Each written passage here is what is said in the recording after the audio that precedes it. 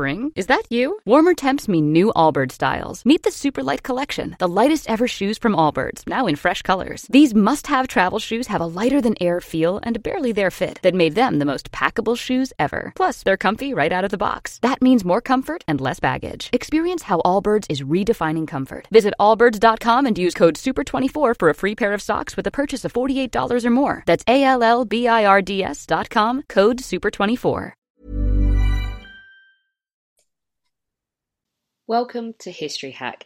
If you didn't know by now, we are the revolution. That means we're sharp, witty, lots of fun, but it also means that we're essentially the peasants in Les Mis huddled round a table in the corner of the bar with no money. If you enjoy the show, please do support us. We have a Patreon account by which you can donate a small monthly sum in appreciation of what you're hearing. Alternatively, we have Ko-fi, in which you can just do a one-off donation as a thank you if you particularly enjoy a certain episode. Either way, we massively appreciate all of your support. Hope you enjoy the show. Hello, you gorgeous lot. Welcome to a brand new mini-series from the lovely people at History Hack. I'm Charlotte White, but you can call me Charlie, and this is MsUnderstood. I'll be joined by a stellar lineup of guests who are each going to help me explore the lives of women who've perhaps been dealt a bit of an unfair hand by history. They may not all be great women who changed the world. They may not all be good women, but they will all be very interesting. Some have been forgotten, some ignored, some misrepresented, but they have all been misunderstood. My guest today is Helen O'Hara. She's a film journalist and editor-at-large of Empire, the world's biggest film magazine. She hosts the Empire podcast and is the author of Women versus Hollywood, The Fall and Rise of Women in Film. Now, I was lucky enough to interview Helen when that book came out, and we'll be sure to share the link so that you can listen back if you missed it, because it was a brilliant episode, if I do say so myself. Helen is here today to talk to me all about the women who built Hollywood. Hello, Helen. Hello, how are you doing? I'm very good, thank you. I'm so excited to have this discussion. Women and Hollywood is obviously something that's very timely at the moment. We're seeing the huge success of the Barbie movie. Did you see it? Did you love it? Oh, yes. And yes, I've seen it only twice so far. I am planning to go back again. But it's the most fun I've had in the cinema since probably Avengers Endgame, and the biggest kind of reaction I can remember in a cinema since Avengers Endgame, you know, just people whooping and cheering at various moments in the film. I just had a blast. Fantastic. Well, I think that's a whole other episode that we could record quite happily. It goes without saying, listeners of MsUnderstood should see Barbie. You will love it. It's a new wave of feminism. So we're going right back to the beginning now. Helen, to the casual observer of Hollywood, it may seem that the concept of women directing movies, like our friend, the wonderful Greta Gerwig, is a relatively new thing. But there's a secret side to Tinseltown's origin stories, isn't there? There is. And the reason it's secret we'll get to, but it's basically because they were deliberately left out of the history books. I know. But yes, there were women making films at the very dawn of filmmaking. So cinema goes back to about 1895. That was the first Lumiere brothers projection of a moving image. And Hollywood didn't become like Hollywood until 1913. And in the sort of not quite 20 years between those two, and even into the sort of 5, 6, 7 early years of Hollywood itself, there were a number of female directors. And by the way, not just female directors, female producers. By some estimates, in the sound era, 50% of scripts were written by women. We're still not back there. It's crazy. So there's been a lot of there were a lot of women making films. There were a lot of women involved in kind of shaping what film would be. And there was a time when women were actively sought out to be involved because it was felt that their involvement would make cinema seem respectable. I guess would move it away from the suspicion that it was going to be like a peep show thing. It was going to be slightly dirty, slightly seedy. Having women involved because, of course, at least as they believed in those days, women were superior morally to men, would mean that cinema also became morally superior. It could be used to educate, to elucidate, as well as to entertain. And so women were sought out as writers, as, you know, producers, as directors, and as, you know, as an audience. They were actively chased as an audience. People thought about what women would want to see. And for those of us who've grown up since essentially the 1970s, that may seem like a radical notion, because I think we've rather lost that today. We certainly have. The whole idea of getting women on side, I think is incredible. And there's a wonderful story in Women versus Hollywood about Thomas Edison even reaching out to women in 1891 to show them the new technology.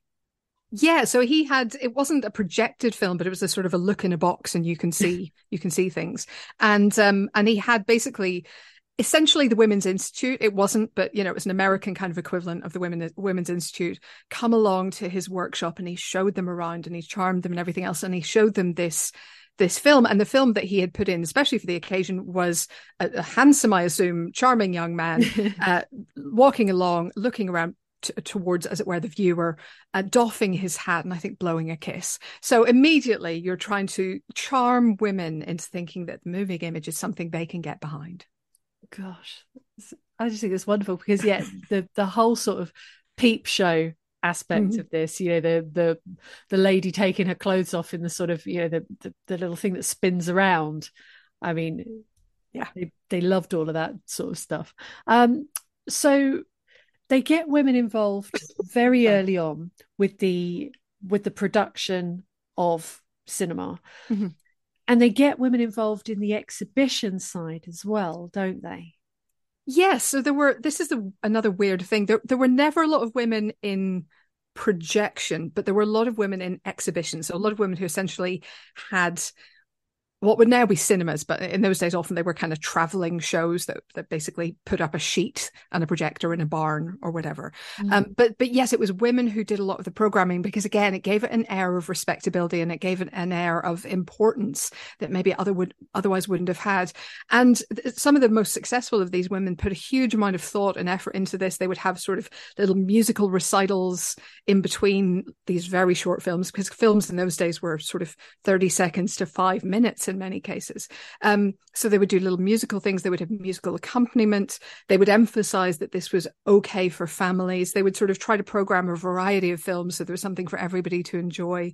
They sort of gave this air that they could be trusted, that you could be assured that if you brought your family, you would have an edifying and uplifting evening, was the idea, you know. So that was kind of their way of selling cinema as a concept in the very earliest days. And that carried over into, you know, when cinemas started to be purpose-built buildings and they became a real phenomenon, which they did, by the way, very fast. Within 10 years of the technology being first exhibited, they were everywhere across the US, you know. So this was a really, really booming technology, and these women were at the forefront.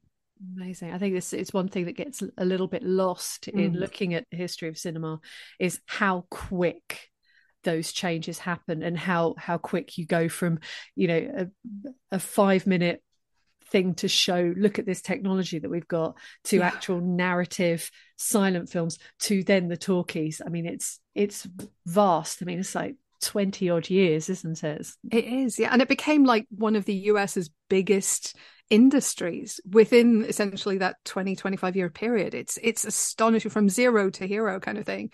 It's an astonishing curve, because it did, you know, it met a need. It meant that even if you lived in, you know, some very small town in the middle of nowhere, you could see drama played out. You could see comedy played out by the best in the business. You didn't have to go to New York City or wherever. You could see it in, you know, Peoria was the classic town, wasn't it? So yeah, it just mushroomed. Amazing. So we've got women in charge of exhibition, and we know that, you know, when you look at sort of the real, as Hollywood becomes a business, that these are the people that can very much drive content. So you've got women who are curating and showing films. They then get some influence over the programming, because they know what sells. Let's dive into this little window. So I'm looking at sort of 1907 to 1920, where women are as central to filmmaking as men, if not perhaps more so if they're in charge of exhibition. And this brings us on to the first of the women that we really want to discuss. Who was Alice Guy, or Alice Guy, I'm guessing? Alice Guy, yeah. She was, she's a fascinating character. So she had got a job as an assistant to Léon Gaumont. And Gaumont was he was a friend of the Lumiere brothers. He was one of the guys who was at the very forefront of developing, cinema projection as we would now think of it. And Alice, her father had died. She had gone out to work to support her family, and she had gotten a job as his secretary. So she went along. She was probably at that first, Lumiere Brothers exhibition of train pulling into a station, but she certainly saw it within a few weeks. And at some point in the very, very, short term after that, she asked her boss if she could borrow one of his cameras, because he was developing all these cameras and all this technology as well. And she used it to put on essentially a tiny little play about a 30-second thing about a fairy picking a baby from a Cabbage Patch. Uh-huh. The original Cabbage Patch doll, if you will. And this is essentially, this was in 1896. This was within 5 months of the Lumiere Brothers film. As far as we know, this is the first narrative feature in the world. Now, like I say, only 30 seconds long. It's actually been lost, and the only copies we have now are remakes from, I think, 1902 and 1906. But she did do it. There's evidence, there's documentation that she did it in 1896 originally, and it was La Fée aux Choux, and it is believed to be the first narrative film anywhere in the world, and that was directed by a woman. As we would call it directing now. In those days, none of these jobs were like divided up. Everybody just did whatever. So on the back of that, she started doing lots of these, and she started doing lots of these little films to showcase what Gaumont's technology could do. So if any of you know the history of Pixar, it's actually a lot like what happened in Pixar in the early days. You had people developing these incredible technologies, and then you had a filmmaker, in Pixar's case, John Lasseter, in Gaumont's case, Alice Guy, who would do little films to showcase what is possible. She was making, in the 1900s, like 1900 to 1907, when she left Gaumont, she was doing, color films. She was experimenting with sound. She was learning filmmaking and editing techniques. She was really pushing the envelope, because that was essentially her job, because she was head of production at Gaumont for about 10 years. And during that time, she made something like 1,000 films. Now, again, we're not talking 3-hour epics. We're talking like, some of them were 30 seconds long. Some of them were just 10 minutes, whatever. But by the end of her time, like, she was getting into proper long films by the standards of the day. She was doing A Hunchback of Notre Dame. She did biblical films. She was taking on these kind of epic subjects and making movies of them. And she had to fight for her position quite a bit. So there was a famous case where they began to realize that head of production was quite an important role suddenly. And they suddenly realized, well, hang on, we have a woman doing it. Good Lord. What? This doesn't seem possible. So they tried to remove her, and she had to appeal to the board. And Gustave Eiffel, as in the Eiffel Tower, was the one who apparently went to bat and saved her job and said, you know what, she's doing well. Why would we take her away? So she stayed on for a long time. But by the end of her time there, this is something that will come back into the stories of these women, she was finding the crews harder to deal with. She was finding that crews were suddenly beginning to react to having a woman as a boss, and were trying to push back. One of her sets that she was about to shoot on the next day was burned, with a crew member claiming, oh, I thought you'd finished with that one, but she always suspected sabotage, and that kind of thing began to wear on her. So she went and set up her own studio. She'd recently married to a guy called Monsieur Blache, hence she's mostly known as Alice Guy Blaché. And she went off to America with him, set up her own studio, and continued making films there for about another 8 to 10 years. It's just incredible, isn't it? Amazing? As anyone who loves films, regardless of whether you've studied in an academic sense, we all understand the language of film. It's ingrained into us. We're brought up understanding. We understand that when a picture cuts to another picture, the time has passed. We understand editing. We understand narrative structure. We understand stories having beginning, a middle, and an end, and all of this sort of stuff. But someone like Alice Guy is starting from nothing. absolutely nothing, and playing around with the new tech and essentially creating a language that we know today. So there's an argument that she invented the concept of the fantasy film. Yeah. I'm guessing with, babies being abducted by fairies, or fairies I think placing it babies. seemed to me they were kind of harvesting babies, not in a Matrix sort of a way, but like the baby was naturally growing in the cabbage patch, and then she took it and gave it to the parents. I think it's meant to be fairly benign. Fantastic. Okay, so it's all in the common good. I'm loving it. Are there any? I mean, I'm guessing there must be so many, but I'm going to ask the dumb question. Are there any modern films that wouldn't exist without Alice Guy and her work? Well, I mean, it's hard to say because, everybody was building on her work. But yeah, I mean, look, she was one of the first to be doing it. So by definition, she was part of that first wave. She was part of showing off the techniques. She was part of, I guess, getting people excited about the potential of color and sound back in the day. They were already kind of looking to see what could be done. And she was kind of, as you say, pushing the envelope and figuring out what you could do with this technology, because the Lumiere brothers and the early films that they did and that Gaumont did and so on, they were essentially, I mean, documentaries is probably too strong a word, but they were just slices of life. They were people leaving a factory, a train pulling into a station, things that happened in the world.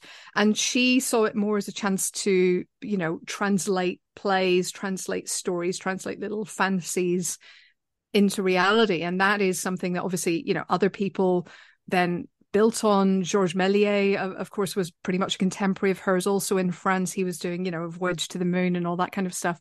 So it's not like she was the only one doing it by that stage, but she was the first, and that does count for something. And the fact that she worked at Gaumont for as long as she did meant that she must have had an influence on the French film industry. It's just not possible to say otherwise.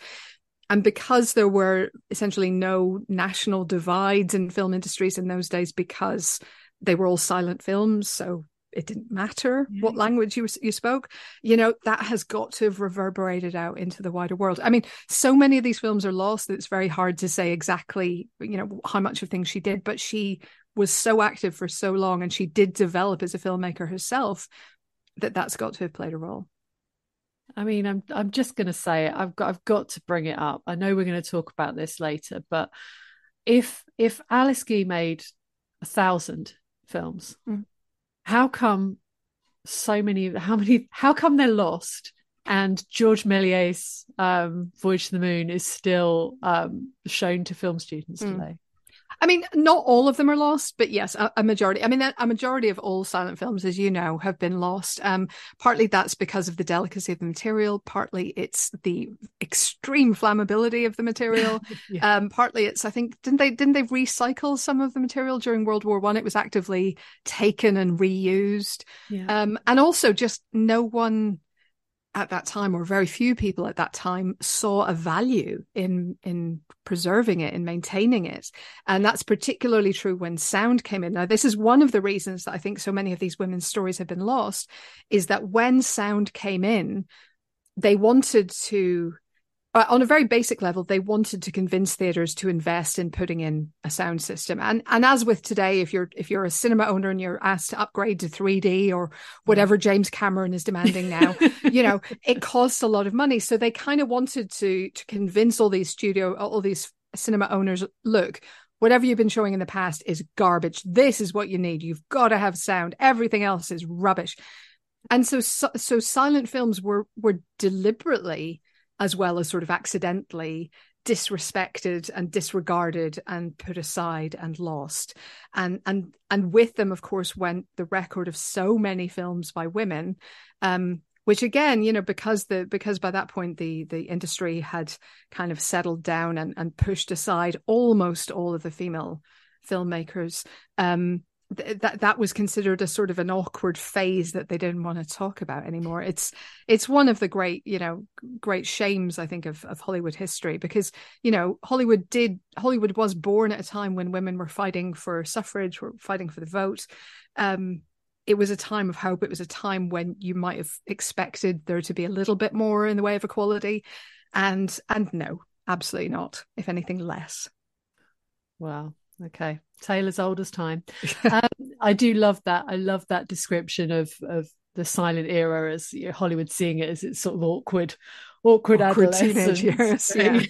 But I think that's true. They wanted to kind of cover up the pictures with the spots on and cover up the films with no sound. It's very, very sad. Very sad. So back to Alice.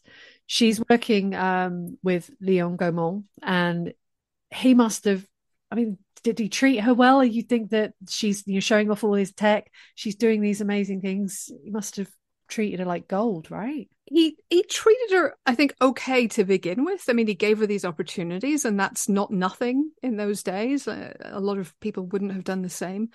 But when it came down to it, I mean, the fact that she had to fight for her job to the board is not great. And what's worse from his point of view is that, there was an official sort of history of Gaumont written when he was still around, still in charge. And she was completely left out. And that doesn't really happen by accident. And it certainly doesn't happen if someone is looking out and saying, oh, hang on, what about my trusted old collaborator? Why haven't you put her in? So I think, I think at the very least, he came to the conclusion that he also had to sort of leave out these awkward stages and the awkward bits of the history as they now appeared. At most, he was at best, a fair weather friend, I think, to her. Well, so she goes off to Hollywood. She goes off to New Jersey. She goes off to New Jersey. I mean, that sounds much less glamorous. Can't we just say that she went off to Hollywood? Let's call it was the Hollywood of its day, sure. But it's not so straightforward, is it? Because there isn't a Hollywood to stick your bindle on your shoulder and go and make yourself a star in 1907. So how does Alice find her creative outlet in the US? So she married a cameraman, and the two of them went off and they set up their own studio.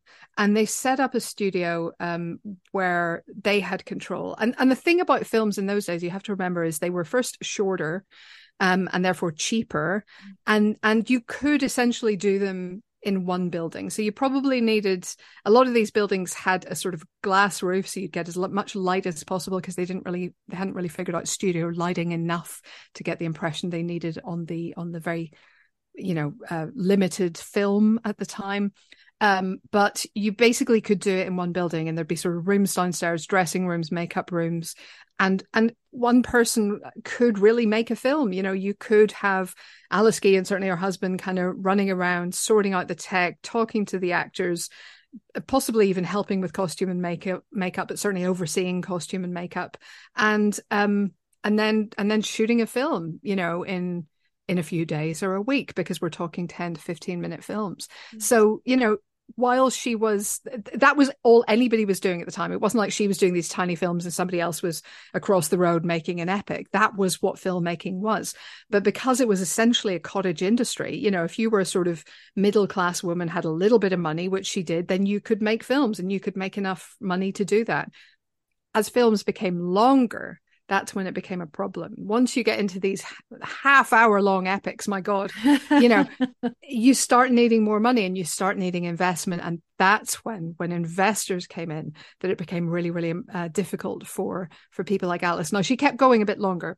And it helped, I think, that she was married and she could essentially use her husband as a front man. I think we're going to talk about Lois Weber and other her contemporaries who had the same kind of arrangement. If they presented as a directing a filmmaking team, then great. The financiers were absolutely fine with that. If they presented as a female creator, then, oh, hang on a minute, that's a bit weird. We don't know how people are going to go with that. So it's the money that was really the choke point for a lot of these women's careers. And so it proved for Alice. So when her marriage fell apart, she had a bout of Spanish flu in 1919. And after that, she kind of couldn't get back on her feet. She couldn't find the investment to keep going. She couldn't compete with the much longer, much bigger films that were coming out of Hollywood by then, because Hollywood kind of got going 1913 or so. That was when her filmmaking career really ended. But in those early days, I mean, she had, a good, 10 years of successfully making her own way, making her own films outside of Gaumont. And after that initial, 1,000 or so films. Crazy.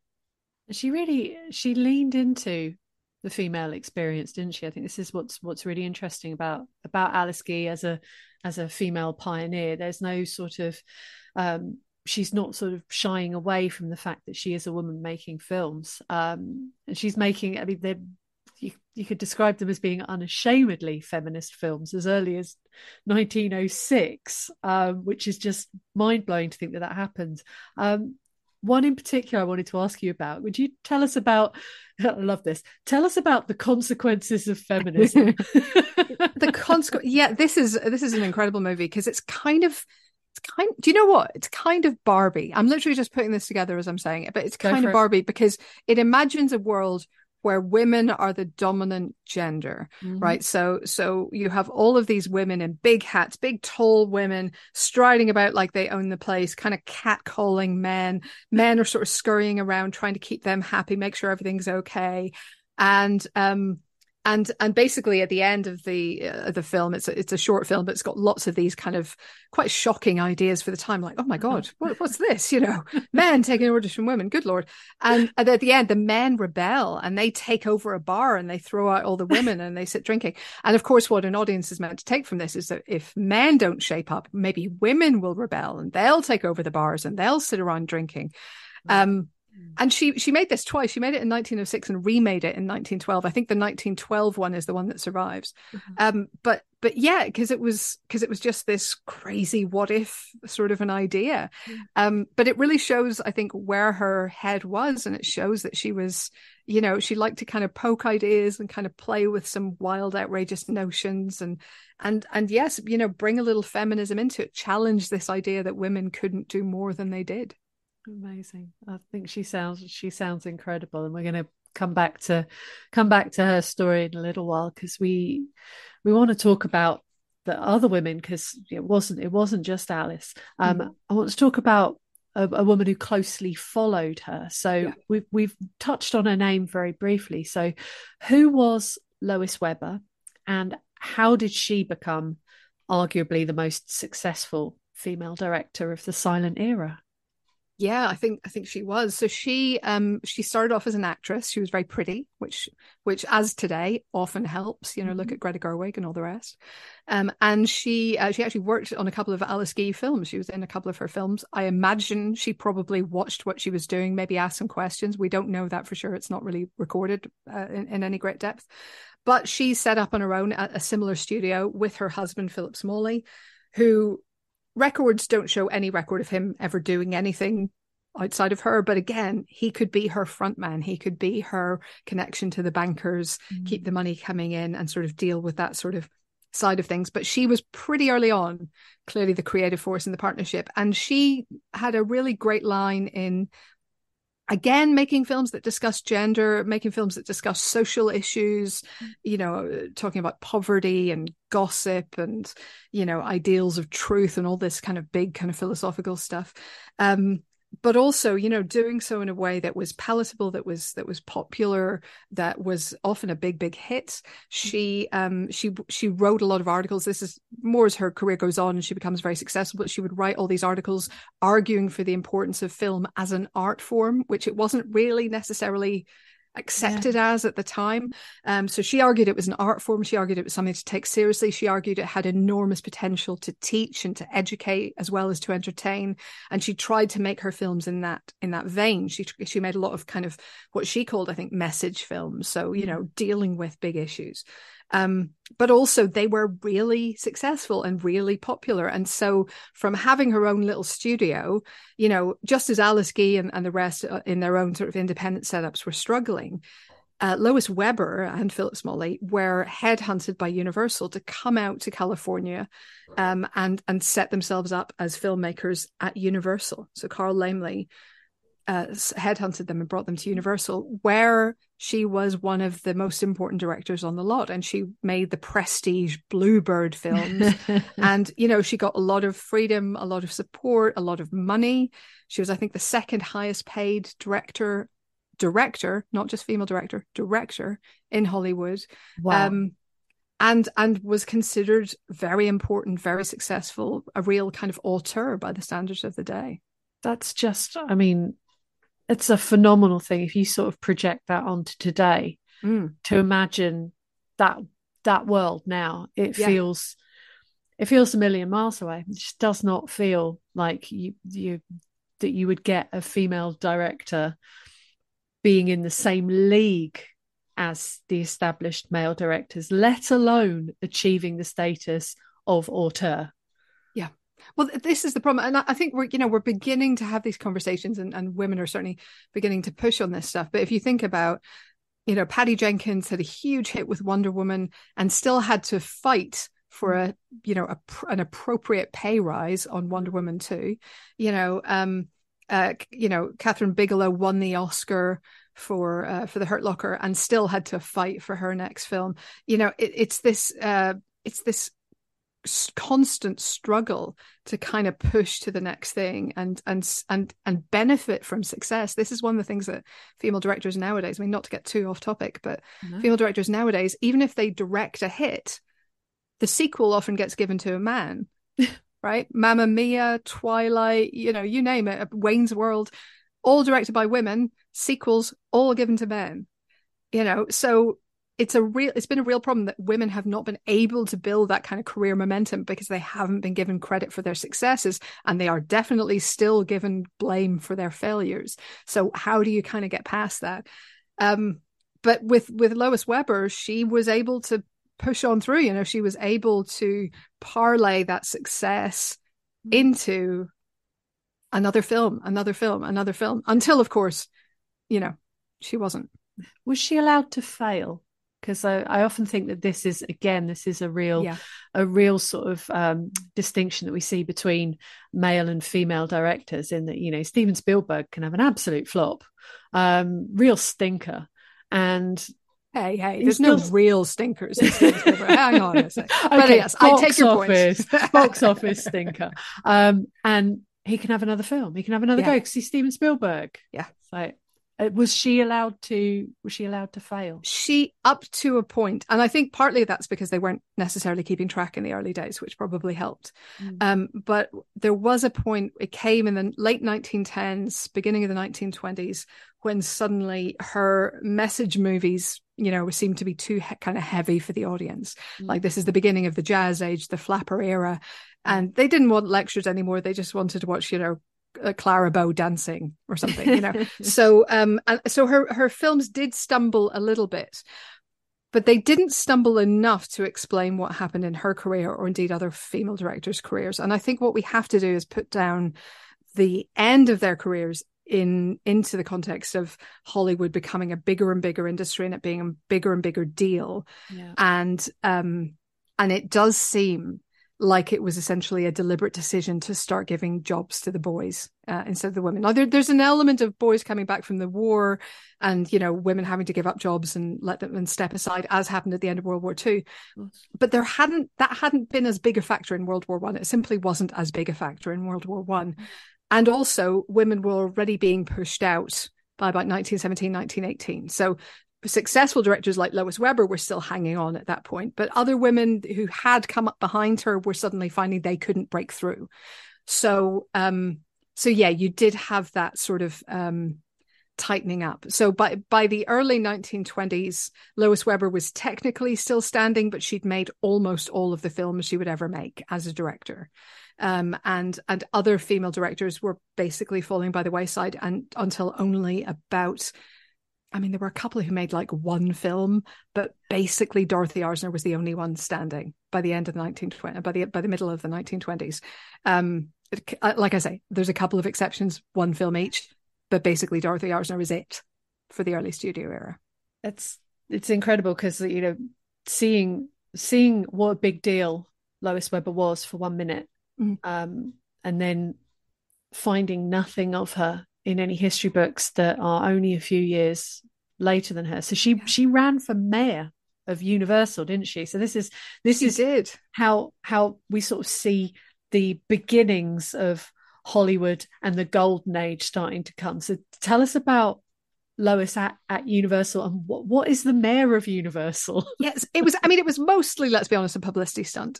But it was kind of a cool idea. So the idea was like, we have so many people working on the Universal lot. We're essentially a town. Now, most people didn't live there, but they like to portray themselves that way. Yeah. It's this creative community. Oh my goodness, come out to Hollywood, be a part of it.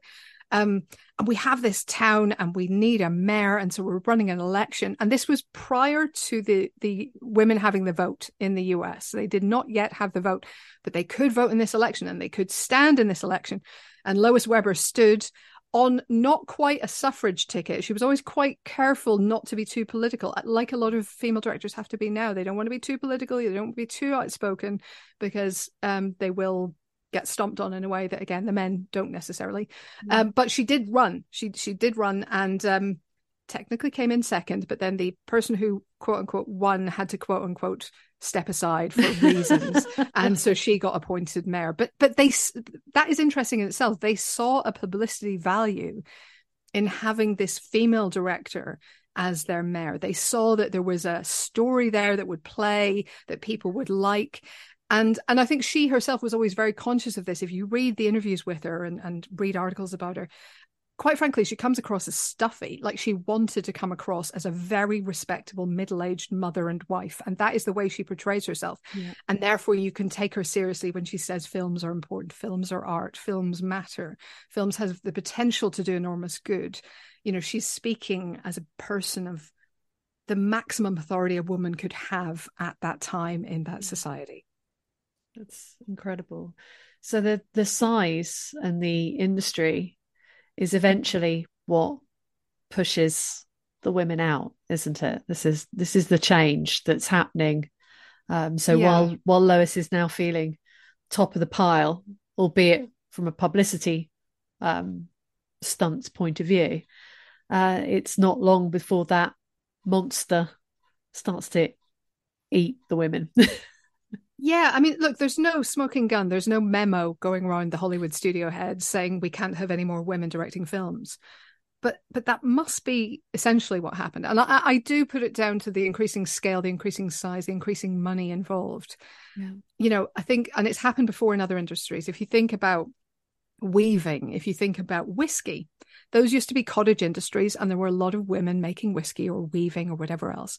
When they became capital I industry with major bankers supporting them, then suddenly they are professionalized and men take over. And I think the same thing essentially happened to those early female creators in Hollywood. They could do it. If all you needed was essentially like a warehouse with a glass roof and some cameras, they could do it. And they did do it and they had a lot of success at it. But when you started getting into, hour-long, 2-hour-long epics with thousands of people, you need a banker who's going to loan you a lot of money, and bankers simply wouldn't lend money to women. I mean, think about it. This is still at a time, and it was a time up until the 1970s that women couldn't take out a loan without a man co-signing. So of course bankers weren't going to lend them loads of money. But yeah, that is, I did a lot of reading on this because I thought there was going to be a smoking gun. I thought there was going to be an obvious answer that everyone already knew, and I just had missed on this. Yeah. And there isn't one single moment. There isn't one single decision. It wasn't like the women were expelled from the studios and asked never to come back. It's just they stopped getting offers. And that is the way that Hollywood works. That's why Hollywood discrimination is so pernicious. It's always because everybody, all the time, even under contract in the studio system, everybody's always essentially employed at will and only as big as their last film. There's always a reason to get rid of anybody, always. And the studios will always argue that nobody is important. They're doing it right now with writers and actors who are on strike as we record this. So they just argued that, we don't need the women anymore. And what they did actually was they got a whole load of male directors who kind of, had a sense of what women might like to see. So they still valued women as an audience, but they ceased to think that maybe they needed female directors to deliver stories for those women. And you've got the issue as well of the as the director becomes more codified as a position, as a role, you've then got a position of power and you're asking people to be subservient to that. So you're asking all the men on the crew to report to a woman. Yeah, and that was becoming harder and harder as time went on. So Alice Guy had all those problems at Gaumont back in the sort of 1900s. But also Lois Weber was finding that during her career in the 1910s. She had gone from having crews who were absolutely happy to do whatever she asked of them to suddenly getting pushback and pushback and pushback on everything she asked for. And it really was a problem. And I think it's interesting how women have had to deal with that over the years. So Dorothy Arzner, I think, got away with it because, frankly, she was quite butch. She was gay, but she was also quite a butch woman, and she sort of dressed in man's clothing. And I think maybe they sort of, because there was only one of her, she was able to kind of get away with it. When you get into the 50s, Ida Lupino was an actress turned director, and she had to essentially wheedle her crews into doing so. It's like, would you just indulge me for a moment and maybe just try this? Could we possibly try it this way? Would you mind awfully? Which is, I mean, can you imagine James Cameron doing that, for a second ever, but this is the way that female directors had to deal with crews. And I have heard stories from very successful female directors working today about having to be careful of crews essentially sabotaging their work because they still don't like being ordered around by a woman. It's crazy. It's absolutely shocking. I mean, you talk about the different expectations on a set. One of the stories I love in Women versus Hollywood, and I can't remember the female director it's about. I think it might even be about Catherine Bigelow. That you can have any sort of the idea of a male director is your man in your jodhpurs screaming, shouting at everybody, shouty man moment. But she was on the set and incredibly frustrated, took herself off for like 5 minutes, just have a little cry away from the crew, comes back and then gets a reputation for being overly emotional. Isn't that great? Yeah, I think it was Catherine Hardwicke on Twilight, actually. That's it. And again, by the way, a film that she brought in on a budget they reduced about 2 weeks before filming. They reduced her budget by about 10%. She brought it in on budget anyway, brought it in on time. Nobody got fired. Nobody had any major meltdowns, but she had a moment of crying. So they portrayed her as this crazy emotional person. And she didn't make the sequel to that very successful film. This is the way it goes. It's incredibly frustrating, and it feels this conversation is so relevant. So Alice and Lois, I feel like we're talking about them like Smurfettes. They weren't they weren't the only ones, were they? There were other women directing. There were, yeah. I mean, at one point at Universal, there were basically dozens of women directing, and a lot of them were actors turned directors, some writers turned directors, but there were dozens of them and dozens of films made by them. Universal was particularly good, but they weren't the only studio with women making films. And of course, you still could make these independent films. And you had also not just white women. I mean, it was mostly white women under the studios, to be clear, because they were also super racist as well as being super sexist. But you did have people like Marion E. Wong, who made a successful film up in San Francisco in the 1910s, I believe. You had Maria P. Williams, who made films. She was a distributor. She got her start as an exhibitor of films, and basically started making what she wanted to see. And she was a black woman in the sort of South. So there were other women around, but again, it was who got their foot in the door at the studio, and that was pretty much sort of middle class white women upwards. And yes, they gradually stopped getting those offers. And I think it's one of these things. The actors turned directors kind of got sidelined back into acting. They got encouraged back into acting. The writers got encouraged back into writing, at least for a little while. So it was kind of a slow death. And I don't think people necessarily realized how thoroughly they were being shut out as it was happening. But they were pretty much shut out for the entirety of the studio, what we call the studio era, from about the 1920s to the essentially 60s. And even today, where the number of women making films in what we would call Hollywood is generally in the single digits as a percentage. It's crazy. Scary, even though they make billions for you. Apparently so. Greta Gerwig. So look, what happened to Alice and Lois? The phone stops ringing, I'm guessing, but what happens to, what do they do after Hollywood, and why? This is the real kicker for me. Why, after a lifetime of loving film and having a very expensive film degree, why is this the first that I'm hearing of them from Women versus Hollywood and from our conversations? I think it's because, well, first of all, it's all that stuff about the silent films being pushed aside, and really only the absolute biggest names of the silent movies surviving as names, for all of us. So I think that's part of it. I think also it is the fact that that they were actively left out of the histories, that there was an active attempt to sort of, well, a high active, it's very hard to say, but there was a choice made. There were choices made, certainly in Gaumond's case, to leave Alice out, for example. Mm-hmm. Now, Alice, after her bout with Spanish flu, which nearly killed her, she ended up having to go back to France. She was basically done in the US, but she spent the rest of her life trying to get films off the ground. She spent, time writing scripts. She spent a lot of time fighting for her own legacy, trying to find copies of her films. As so many were lost, she was trying to preserve what she could. And she did, I believe, get the Légion d'honneur in France in the 1950s. So they did finally sort of acknowledge what she'd done, but it took another 30-some years for her to get to that point. And it wasn't dissimilar for Lois. So she, again, she kind of got sidelined. They sort of did that thing where, oh, you're terribly good at finding talent. And she was, by the way, she made several stars in her films, terribly good at finding talent. Why don't we have you do essentially screen tests for people? You're very warm and motherly kind of a person. You'll put them at ease. You'll get a good test result. So she got sidelined into that kind of thing, into screen testing and sort of working at the studio in a much lower role, a much lower capacity. She did manage to get one more film made, and went on location to do it. And in Hawaii, I think, had to paddle generators over to the island where she was shooting because there was basically no infrastructure. Went to all these great lengths, but it didn't restart her career. And by that point, ill health kind of pushed her out of the game. Finally, I think she died about a year and a half, 2 years later.